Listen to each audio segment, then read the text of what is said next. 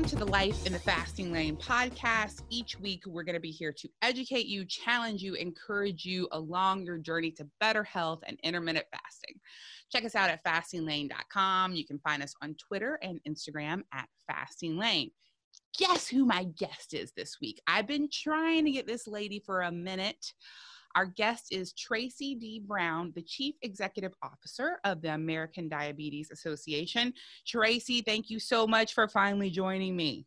Eve, I'm so excited to be here, and it's so fantastic to see you.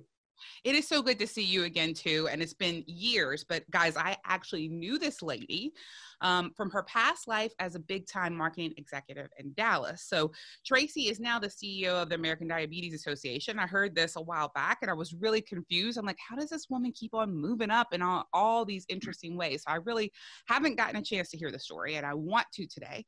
But Tracy really impresses me because I think a lot of you know I speak a lot on authenticity, hyper-transparency, leadership, diversity, women empowerment, and Tracy really represents a lot of those things all wrapped up into one human to me. So I'm excited to talk to her today because she is the very first CEO of the American Diabetes Association who lives with type 2 diabetes in her daily life.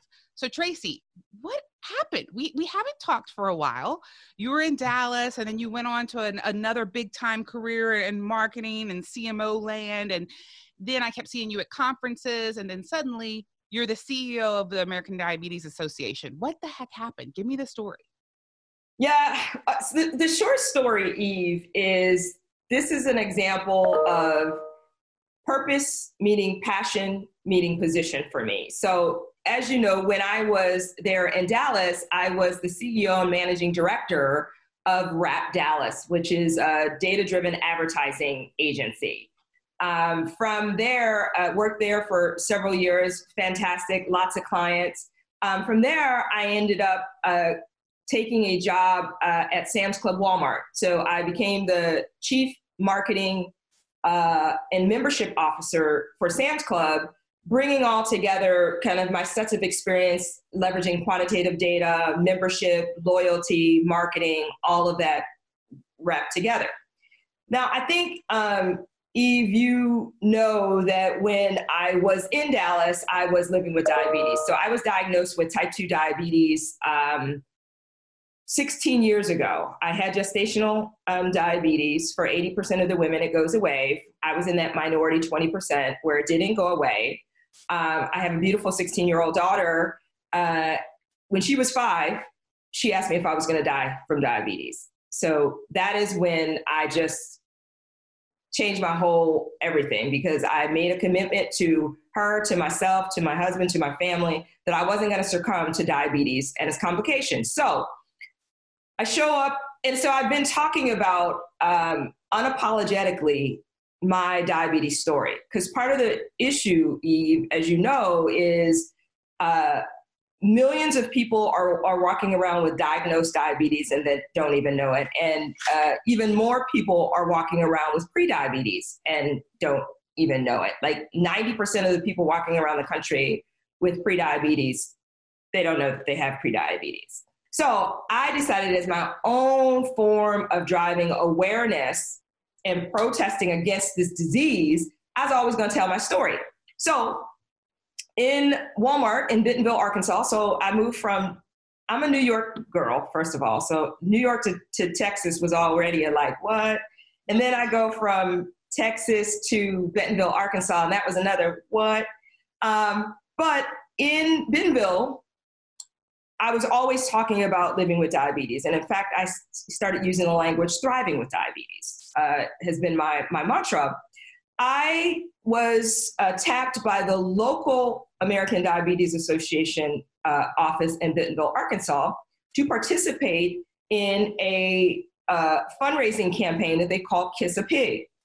Now, Kiss a Pig is an ode to the pig because that's the first form of insulin. Now, they take prominent business leaders, there were 10 of us, and we compete for this title. So I thought the person who raised the most money didn't have to kiss a pig. I'm not I'm not an animal person. I'm not, right? So I was like, great. You're not into kissing pigs. I'm not into kissing pigs. I'm going to knock this out of the park.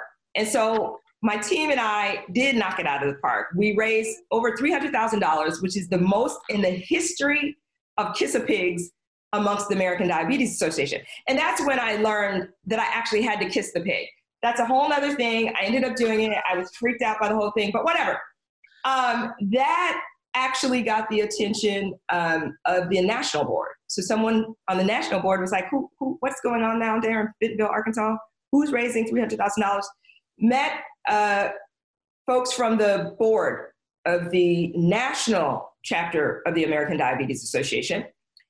Subsequently joined the national chapter in Arlington, Virginia of the National Diabetes Association. And you know me, Eve, I have a lot of thoughts about a lot of things. And so I had a lot of thoughts around diabetes and what we could be doing differently and more of. And one thing led to another. And the next thing you know, I was asked if I would consider becoming the CEO, and in which case I was like, I got a good job. I'm doing great things. I love Sam's Club, Walmart. Things are going great.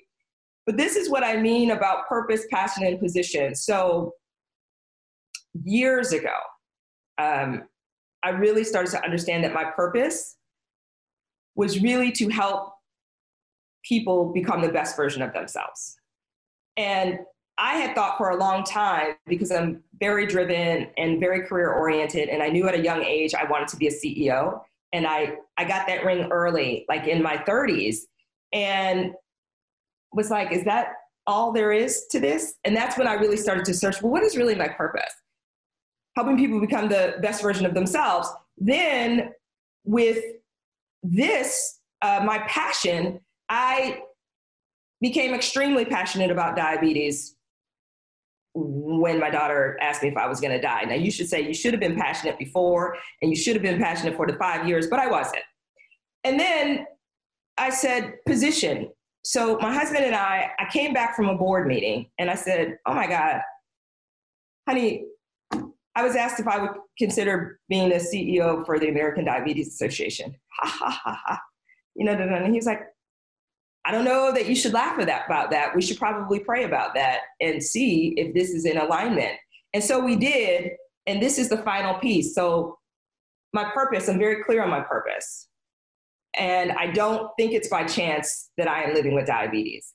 My passion is all around educating, driving awareness, and doing everything that I can to showcase to people that you can thrive while living with diabetes. And then obviously, this position of leading the world's largest diabetes organization, those things came into alignment, and I made the jump. And many people were like, what are you doing? I mean, I had a wonderful career at Sam's Club, Walmart, but this was the right thing for me to fulfill God's purpose for my life. So that's why I'm here. Long story, but I love that. So it all started with the pig, kissing a pig, which you still had to do, which cracks me up.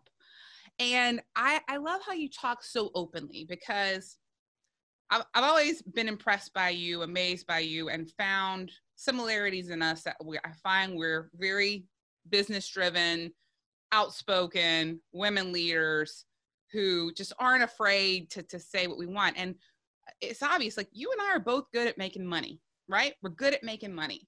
But it just isn't enough. Like, it's just not enough. It feels great. It's wonderful. And I'm proud of that ability. But I'm really interested in your path and how you found this position that enabled you to lead people and support your family and take what you believed in. I took a different path. I sold my agency a few years ago. Yeah. And I have a video production company. I still do marketing and consulting, but I cared about other things just as much: diversity, women leadership. And it wasn't enough to just talk about that in corporations. I had to talk about it in life: mental health, openness, transparency, all these things that we don't have to pretend like I'm doing this from my home, right? Like, we have a little studio in our home because we're mostly most people, a lot of people are at home still right now. You can't not hear my dog barking or my daughter walk in to ask for help. We're all authentically living our lives, and we can't hide our professional life from our personal life and our health issues from our work life. It's not that world anymore. It's all out on the table. And I love how you took that ability and put it behind the cause that you believed in. I couldn't figure out how to do that, quite honestly. I've still kept them pretty separate. You know, I wrote a book and I started a site about intermittent fasting. And then I continue working in marketing and company culture. And it's always so interesting to me how these personal conversations cross over with business, because in the end, whether we're business people or stay-at-home parents or single people, whatever we're doing, we have to be healthy enough to continue our life. Yeah. We have to feel good about whatever our passion and purpose is in life. And so all those conversations it's the same, right? I just think it's the same. Yeah, I agree. And I think that is what it's all about, Eve. I mean, at the end of the day, we all uniquely have something to add to this world. And those of us who have the courage to find that and actually not be led or persuaded or distracted by other things or around what other people think you should be doing. That's not what it's about. And I think in today's world, particularly, people are searching for real, authentic, transparent people. I mean, technology is a wonderful thing. I love technology. But what it also started to do was allow people to create different personas and live it's a different life on screen than real life. And I think the world has just been changing. And if COVID-19 has taught us anything, I think now more than ever, people want real. Yes. And, you know, that's what I think connects people, right? Like, connection happens through realness, authenticity, transparency. And then if anybody wants to change behavior of any kind, because at the end of the day, managing your diabetes is really about changing of behaviors. And if you want to change behaviors, it starts with emotions and feeling, because people feel before they think. And for me, connection with people and helping people understand that you can thrive with diabetes. You can overcome obstacles and hurdles. You can be anything, do anything, have anything that you want to have. Diabetes doesn't have to stop you from doing that. However, we have to manage it. So I think you're right. Connection, authenticity, transparency. I think the world needs more of that, honestly.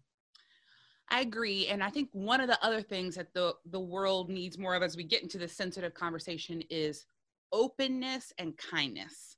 Openness to information and other people's beliefs, and acceptance to what they have to find that is right for them. So I want to talk a bit about your personal diabetes and what you have found has helped you. And I want to talk about how we give people access to information so they can find their right choices. So I'm I don't know how much you know about my history, Tracy, but I was obese for 24 years. You were just saying I look super great. Thank you. I totally do. I've finally found the answers for me in the past 2 years. And that was after 24 years of every diet and 3 bariatric surgeries and counseling and therapy and binge eating addiction, pre-diabetes, PCOS. And my mom has diabetes type 2, which she has also found for herself help with intermittent fasting and low carb eating. I am so frustrated by the way that people, mostly on social media, break each other down for their decisions and choices. And so I want to be clear, and I've always been clear about the purpose of Life in the Fasting Lane podcast. We've been around for almost 2 years now. we talk about being carnivore, we talk about being vegan, we talk about being vegetarian, low carb, intermittent fasting, long-term, different choices. And this site has always been, and this podcast has been about access to information, because I think this information is really important. And I don't think there's not the same solution for everyone. So what I'd love for you to talk about is your personal ways that you've managed your type 2 diabetes, how it's helped. And then I'd like you to talk about how can we give people access to information and kindness to each other to stay open to find the right choices for our health and our body. Yeah, man, Eve, I couldn't agree more with you around this kindness and openness. There is so much unkindness around what people are doing, how people are doing it. There's enough problems in the world. I think we need to figure out where are our points of common connection and interest, and not get so caught up on the division and the divisiveness and I'm right and you're wrong. I don't believe in that at all. So I'm going to talk to you about my journey. And as you can imagine, as the CEO of the world's largest diabetes organization, I get more feedback from people than a little bit. I get more hate from people than a little bit. But that's okay. What I'm going to keep doing is, just as you said, try to provide enough information and choices for people to decide how they're going to manage, because it's their journey.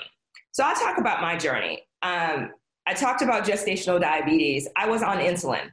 I was insulin dependent. After my daughter, and so my daughter used to see me take my blood sugars, take my insulin, all of those things. At 5 years old, children out of the mouth of babes. And she's like, I don't know, this doesn't probably seem normal. Are you going to die?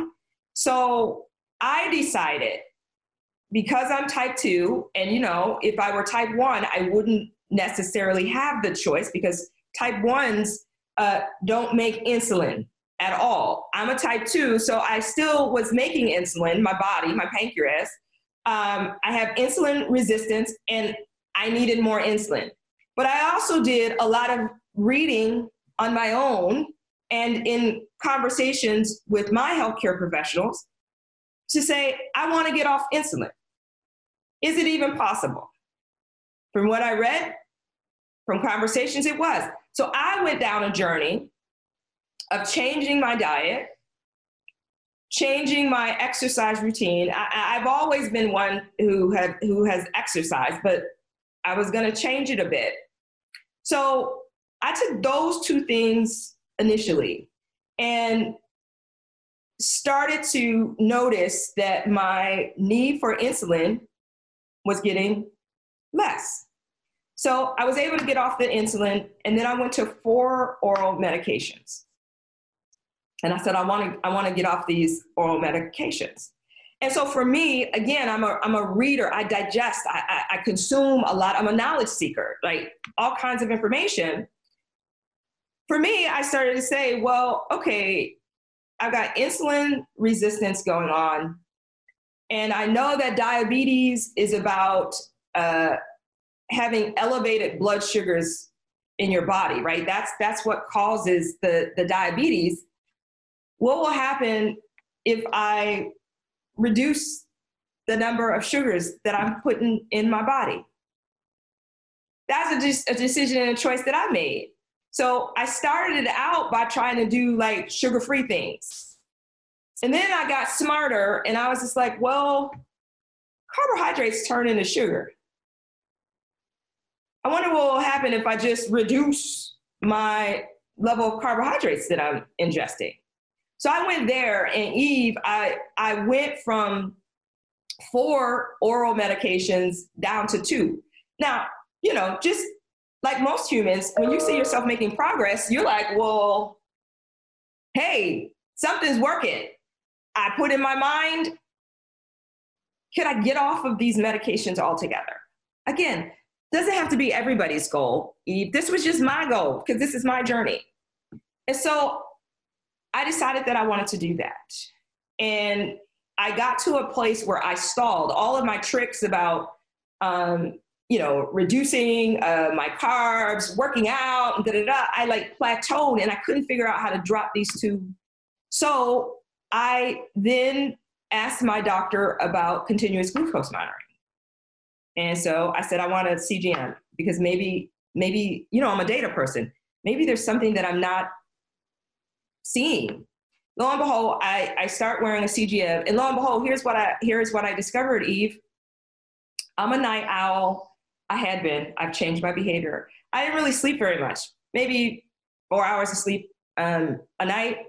The CGM helped me understand what lack of sleep was doing to my blood sugars. Yes. And then I, like you, I'm a type A personality. I'm hard driving, I don't really feel stressed, but the CGM helped me understand when I am stressed and that my blood sugars. So I said, okay, I got to change some things.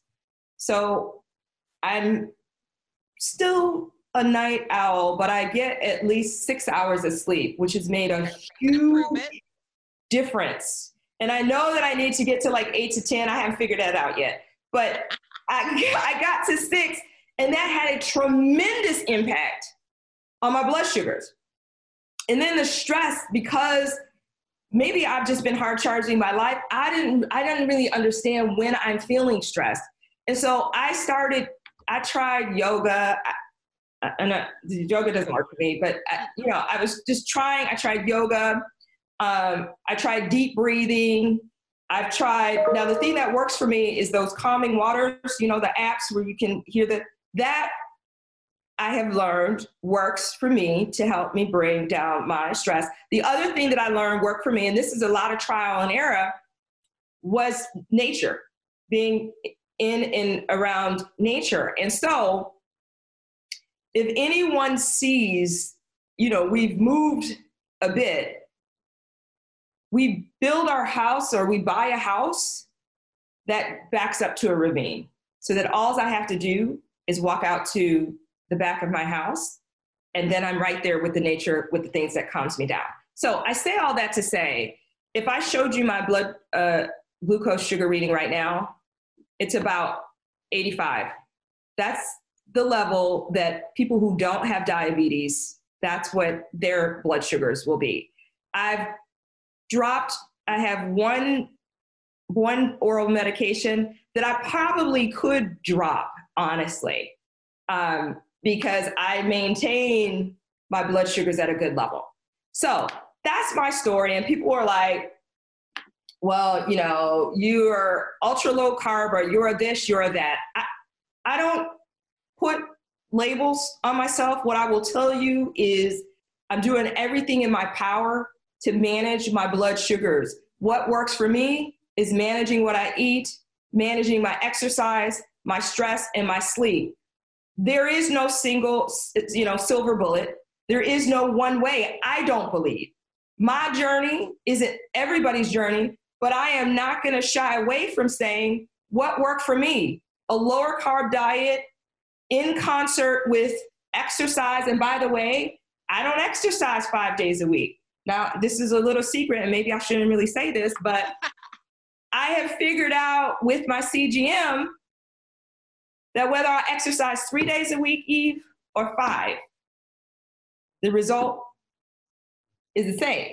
So I find ways to walk, and no one's doing a lot of stuff anymore, but I park my car from the farthest place. When I was in the office, I take the stairs, and I get in 3 workouts a day. That works for me. A day or a week? I'm sorry, a week. Okay. That works for me. Yeah, not a day, a week. That works for me, but everything doesn't work for everybody.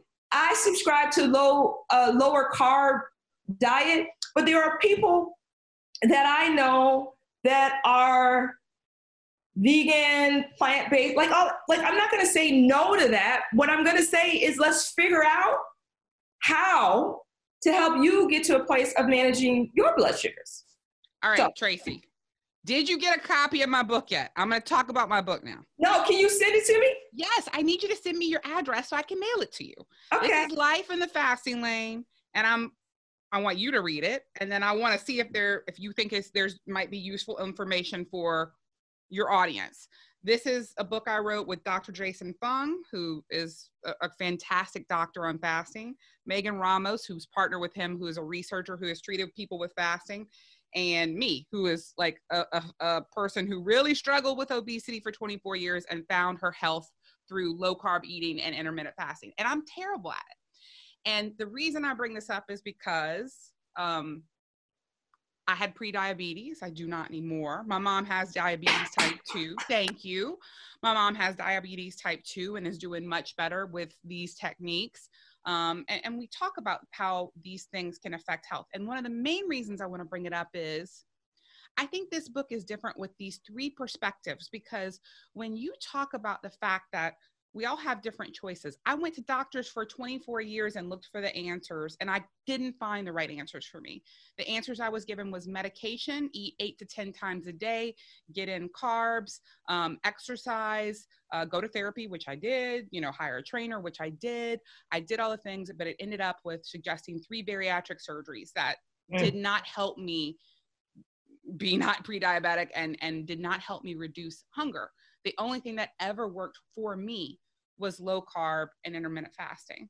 And I, especially in this time of the pandemic and people losing their jobs, and also some of the things I've heard around correlation between possible higher issues with diabetes and COVID, possibilities of catching it.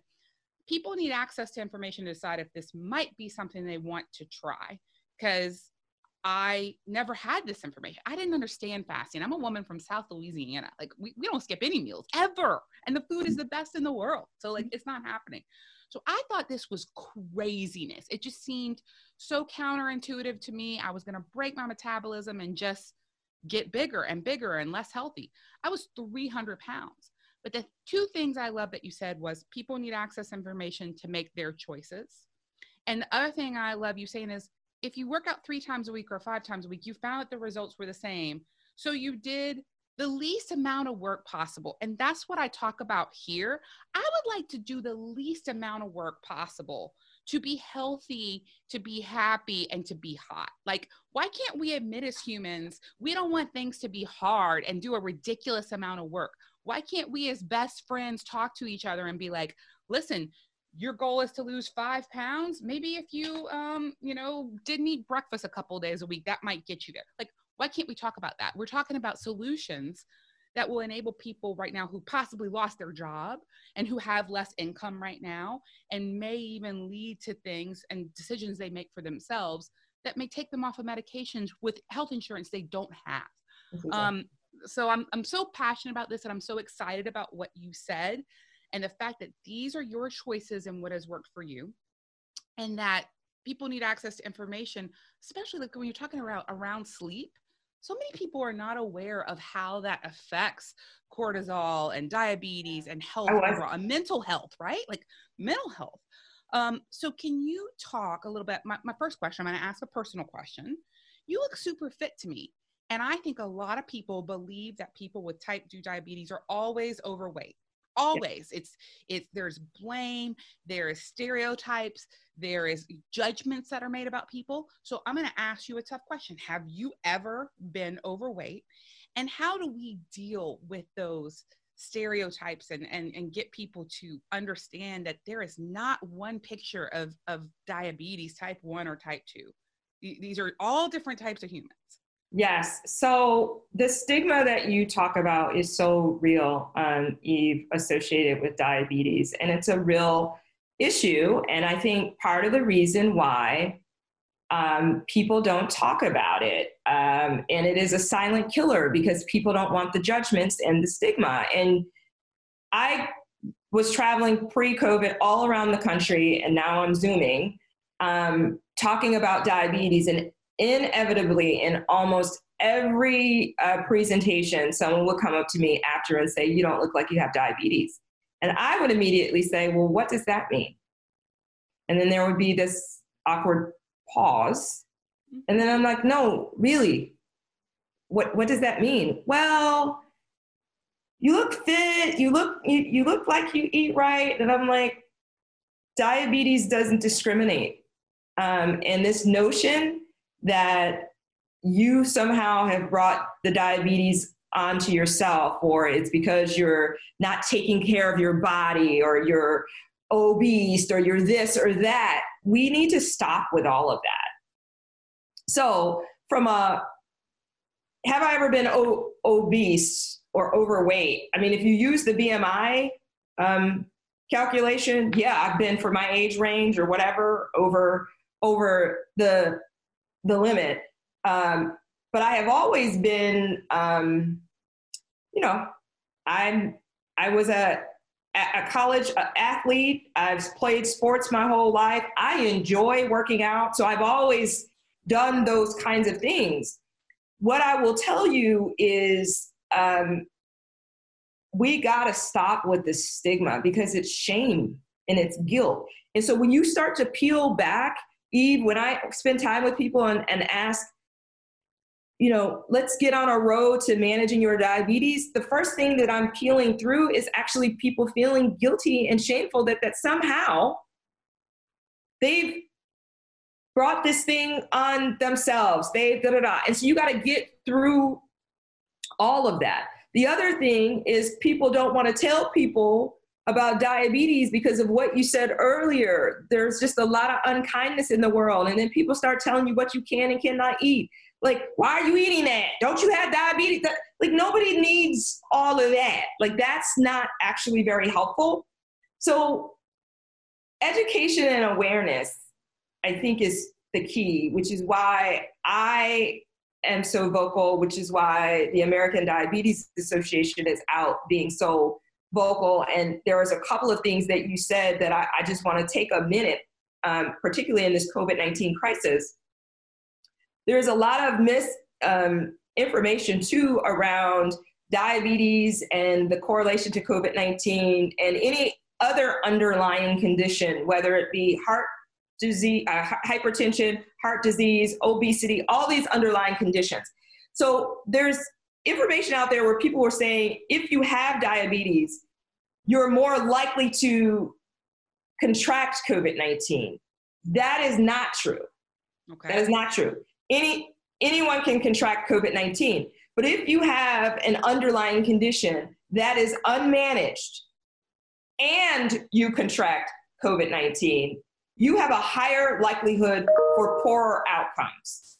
If you look at 90% of the hospitalized cases of COVID-19, people have some kind of underlying condition, diabetes, hypertension, obesity. Diabetes, I believe, is in the 30 to 40% level there. If you look at the deaths and people that have died from COVID-19, about 30% or more have had diabetes. So if you are in an unmanaged state and you have these underlying conditions, there is a higher likelihood for poorer outcomes.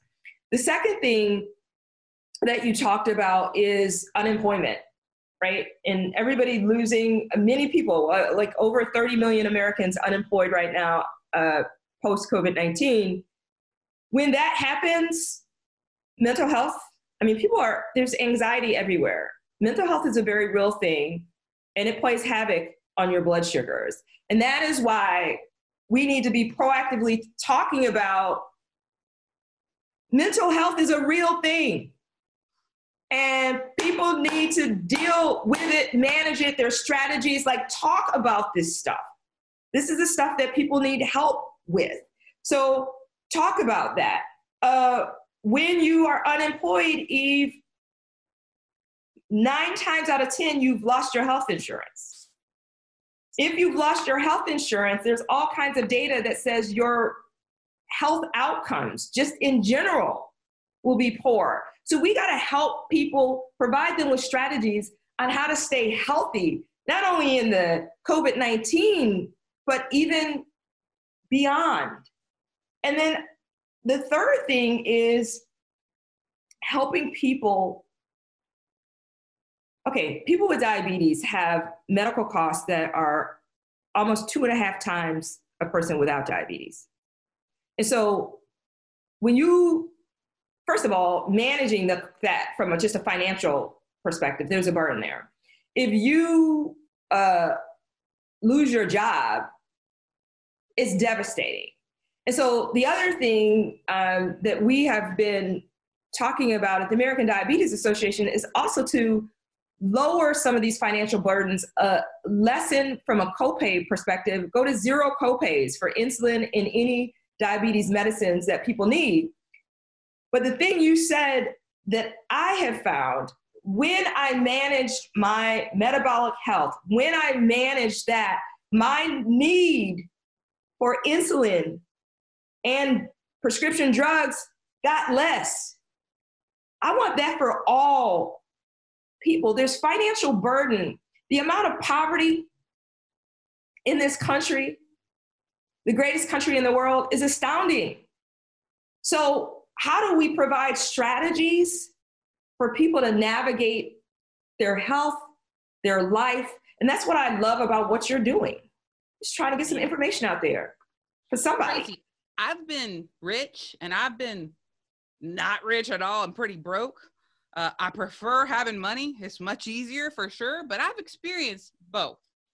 And I think when I saw things start to happen with the pandemic, the first thing I did was eat things I don't typically eat. Lots of sugar, lots of carbs. I don't typically eat a lot of those things. I do on holidays. I'm not perfect and I enjoy them sometimes. Yeah. I also lost the ability to fast. I was so stressed out and worried about the world and worried about our own family and worried about health that for a week I just lost it and ate everything and felt terrible.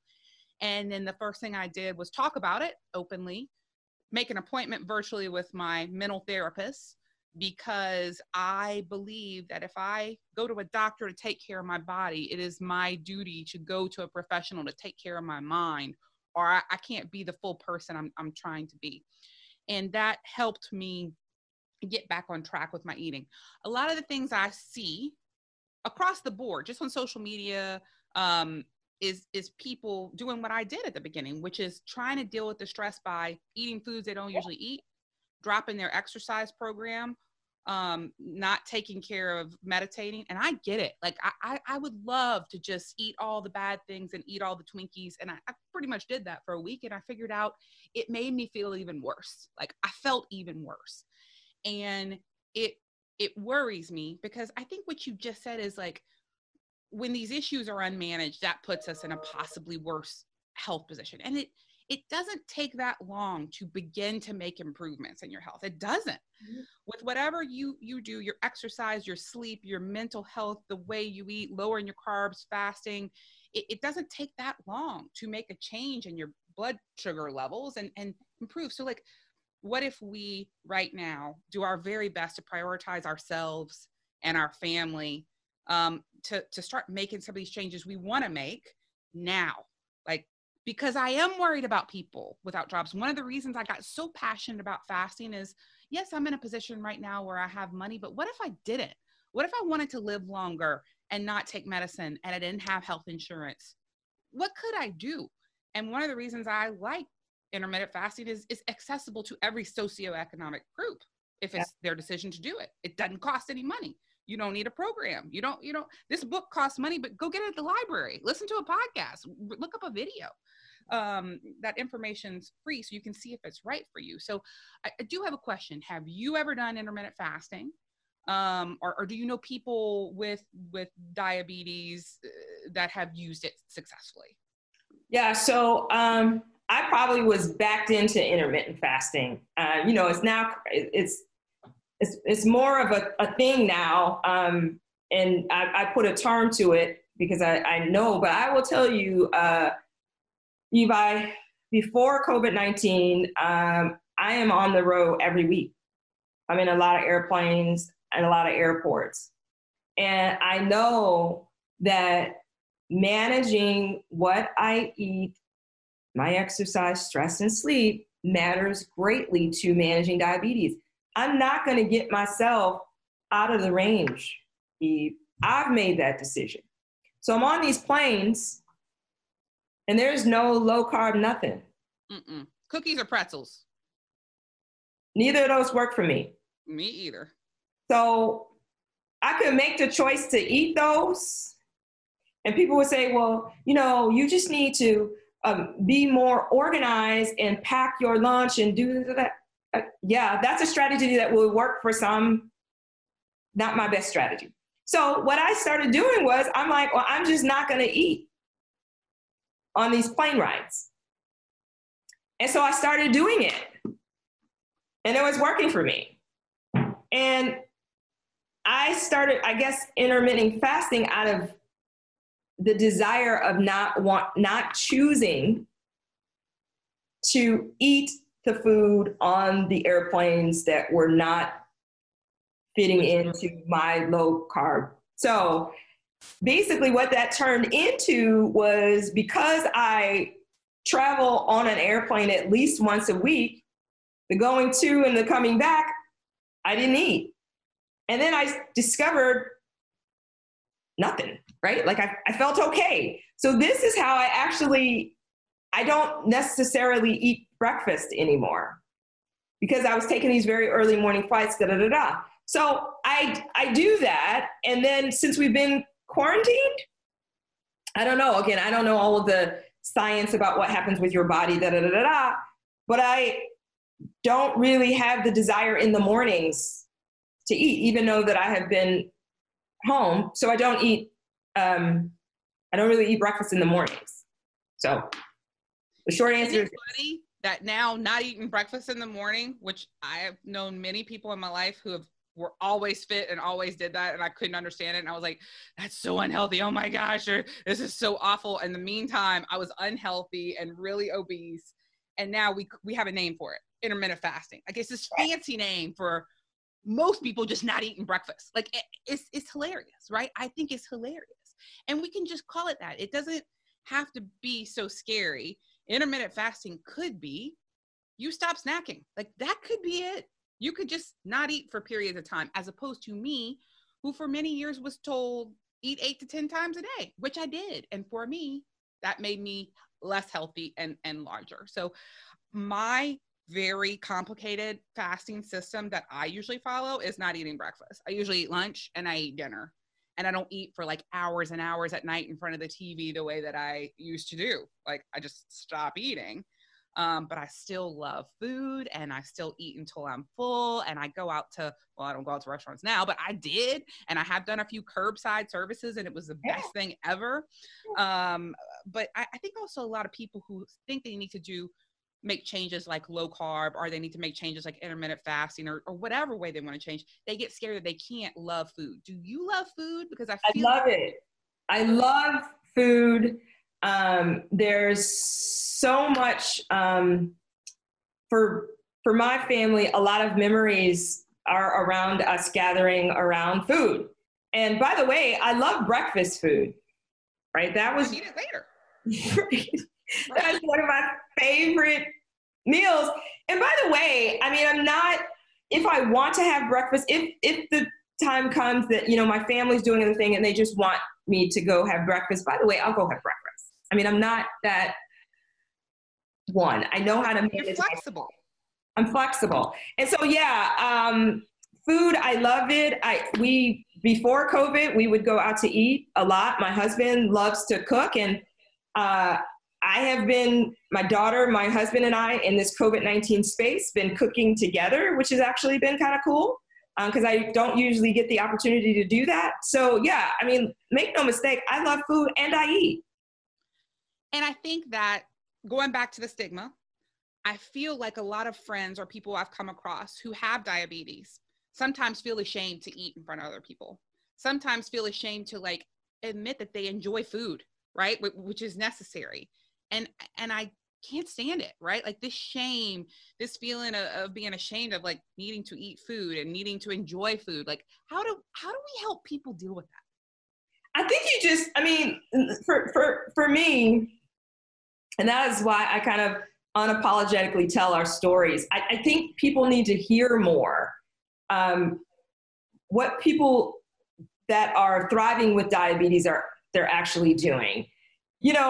I enjoy food. I just change the foods that I'm eating, Eve. That's all. Look, I will have, like, last night we had for dinner, my husband grilled steaks on the grill, and then we had Brussels sprouts, and I always do 2 green vegetables, Brussels sprouts, and we had green beans, because I like to eat, Eve. Yes. You got to get a sous vide though. Like, let me be honest. The sous vide's way better than the grill. Let me be honest with you, because my husband does that. But we had steak and spaghetti squash last night. That's what we had. So I'm not walking around hungry. I'm not, I just change what I eat. And oh, by the way, in every restaurant pre-COVID that I went to, there's always something that I can find. And people say, well, what about when you're in the airport and how did you still manage your thing? Like, if I was, which is a very real thing for people who live in food deserts, by the way. I'd be in a small town, in a small airport where there's only like a fast food restaurant. There is still stuff to stay in my lower carb eating that I can find in there, even if it was 9 times out of 10, they will have a salad on the menu. But even if I didn't want the salad, I take the chicken sandwich and throw away the bun. I mean, there's always something you can do, is my point. I agree. I do that lots of times. Okay. Tell me about the ADA, because like, I know you, but I don't know a lot about the ADA. How long's it been around? How many members? Are they mostly type 1 or type 2? Tell me about it. Yes. So the American Diabetes Association has been around since 1940. It's an 80-year organization, the largest diabetes organization in the world. And 80 years ago, our founder and first president, Dr. Cecil Stryker, created the promise, essentially, for American diabetes. And he said, and this is back in 1940, the American Diabetes Association exists to fight for people living with diabetes, and that their medical, social, and economic problems are our problems. And we are to help them thrive and continue to fight for them until we find a cure. I could make that same statement right now, and it is very, very relevant. So that's the promise of the organization. The second thing is, from a missions perspective, what we're trying to do is prevent and cure diabetes for all people impacted by diabetes. We've got 2 halves of our organization, which I think make it unique.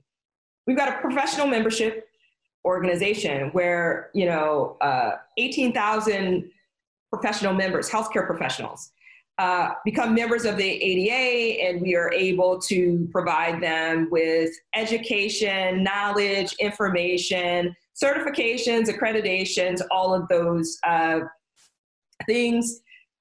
We have a portion of our organization that focuses on advocacy and fighting for the rights of people. People with diabetes are discriminated against probably more so than most people think. Children are discriminated in schools. If they have to take insulin, they're not allowed. If there's not a nurse, they got to leave their classroom. Oftentimes they can't start school. I mean, it's crazy. We recently fought to get CDL drivers, truck drivers, to be able to drive if you have diabetes. The most recent win was the pilots. Pilots now, if you have managed diabetes, can fly with diabetes, but they couldn't. So all kinds of discrimination. We fight and advocate for change in legislation at both the federal and the local level to change policy, all of those things. And then, of course, there's what I would call the consumer side, or the people living with diabetes side, where we try to give out knowledge and information for if you're newly diagnosed to if you're somebody who's thriving to whatever. All kinds of information that we provide. And so there's a professional side, people living with diabetes side, and all of those who love them, and then advocacy. That's what makes us unique. And during this COVID-19 time, because of the high correlation of hospitalized people and the high correlation of people dying from COVID-19, we are doing some very specific things to get information out on our diabetes professional website called Diabetes Pro. Tons of COVID-19 information for the healthcare professionals. On our consumerdiabetes.org site, we have a COVID-19 resource page, all kinds of resources there. And then there's 3 things that we are advocating very hard for at the federal and state level. One is bringing COVID-19 testing to the underserved and at-risk communities. The high correlation of people of color being affected and dying from diabetes is startling. Yeah. And with states starting to open up with COVID-19 still on the rise, we've got to do a couple of things. We got to get testing into these communities, into the communities. There are all these drive-by clinics, but if you don't have a car and can't get to the clinic because you ride the bus every day, that's not helpful. So we're fighting for testing in the communities, fighting to lower the financial burden right now. For any American who's lost their job, who has diabetes, we're pushing for continuity of healthcare coverage, full stop. And then the third is lowering the barriers as it relates to zero copays for insulin and diabetes prescription drugs. So those are just a few things, but the biggest thing, Eve, is because 50% of America is either living with diabetes or pre-diabetes. That means everybody knows somebody. And everybody knows somebody, but we're not talking about diabetes. Half of the battle is awareness and knowing. Every time I sit down and talk to someone and ask them, do you know someone living with diabetes? They, within 30 seconds, it's either themselves, their family members, or someone that they know. Then I ask them, do you know your blood glucose? No. Do you know your A1C? No. That's half the battle. And then the third thing I say is, talk to me about what do you eat on a daily basis? And then I start to hear what people are eating. And then that gives me the opportunity to start to educate people on the impact that the food actually has on their blood sugar. So I need just everybody talking about it, period, full stop. The diabetes cost this country $327 billion. That was before COVID.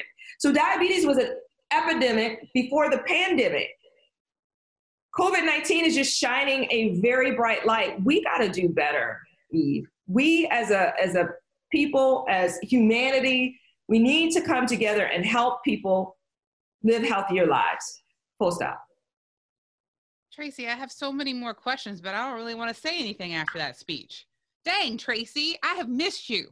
I missed you too. I needed to hear all this. My mom has diabetes type 2, and I'm uniquely interested because of that. But like, Tracy, I just like humans. And I feel like we all deserve to be treated the same, regardless of our health or our weight or our skin color or our religion, or like, we just all deserve to be getting access to information, regardless of how much money we have, and taking care of each other. So thank you so much. I'm going to ask you to be on again because I want to hear more about the ADA, numbers of people in the US that have diabetes type 1 and type 2. I want to have you on again, maybe in a few months if you have the time. Do it. But we want to support you guys, and we want to help get this message out. So please always let us know how we can help with that. Tracy, anything, what's the number one site people should go to get more information on your organization? Diabetes.org. And then if you don't have access to the internet, call our call center, 1-800-DIABETES. I love it. Guys, thank you so much. Tracy, thank you so much for being our guest today. It was fantastic. And guys, thanks so much for tuning into the Life in the Fasting Lane podcast. You can check us out at Twitter and Instagram at Fasting Lane, and check us all out with our podcasts and our free information and blogs at fastinglanetalk.com. Until next time, to your health and hotness.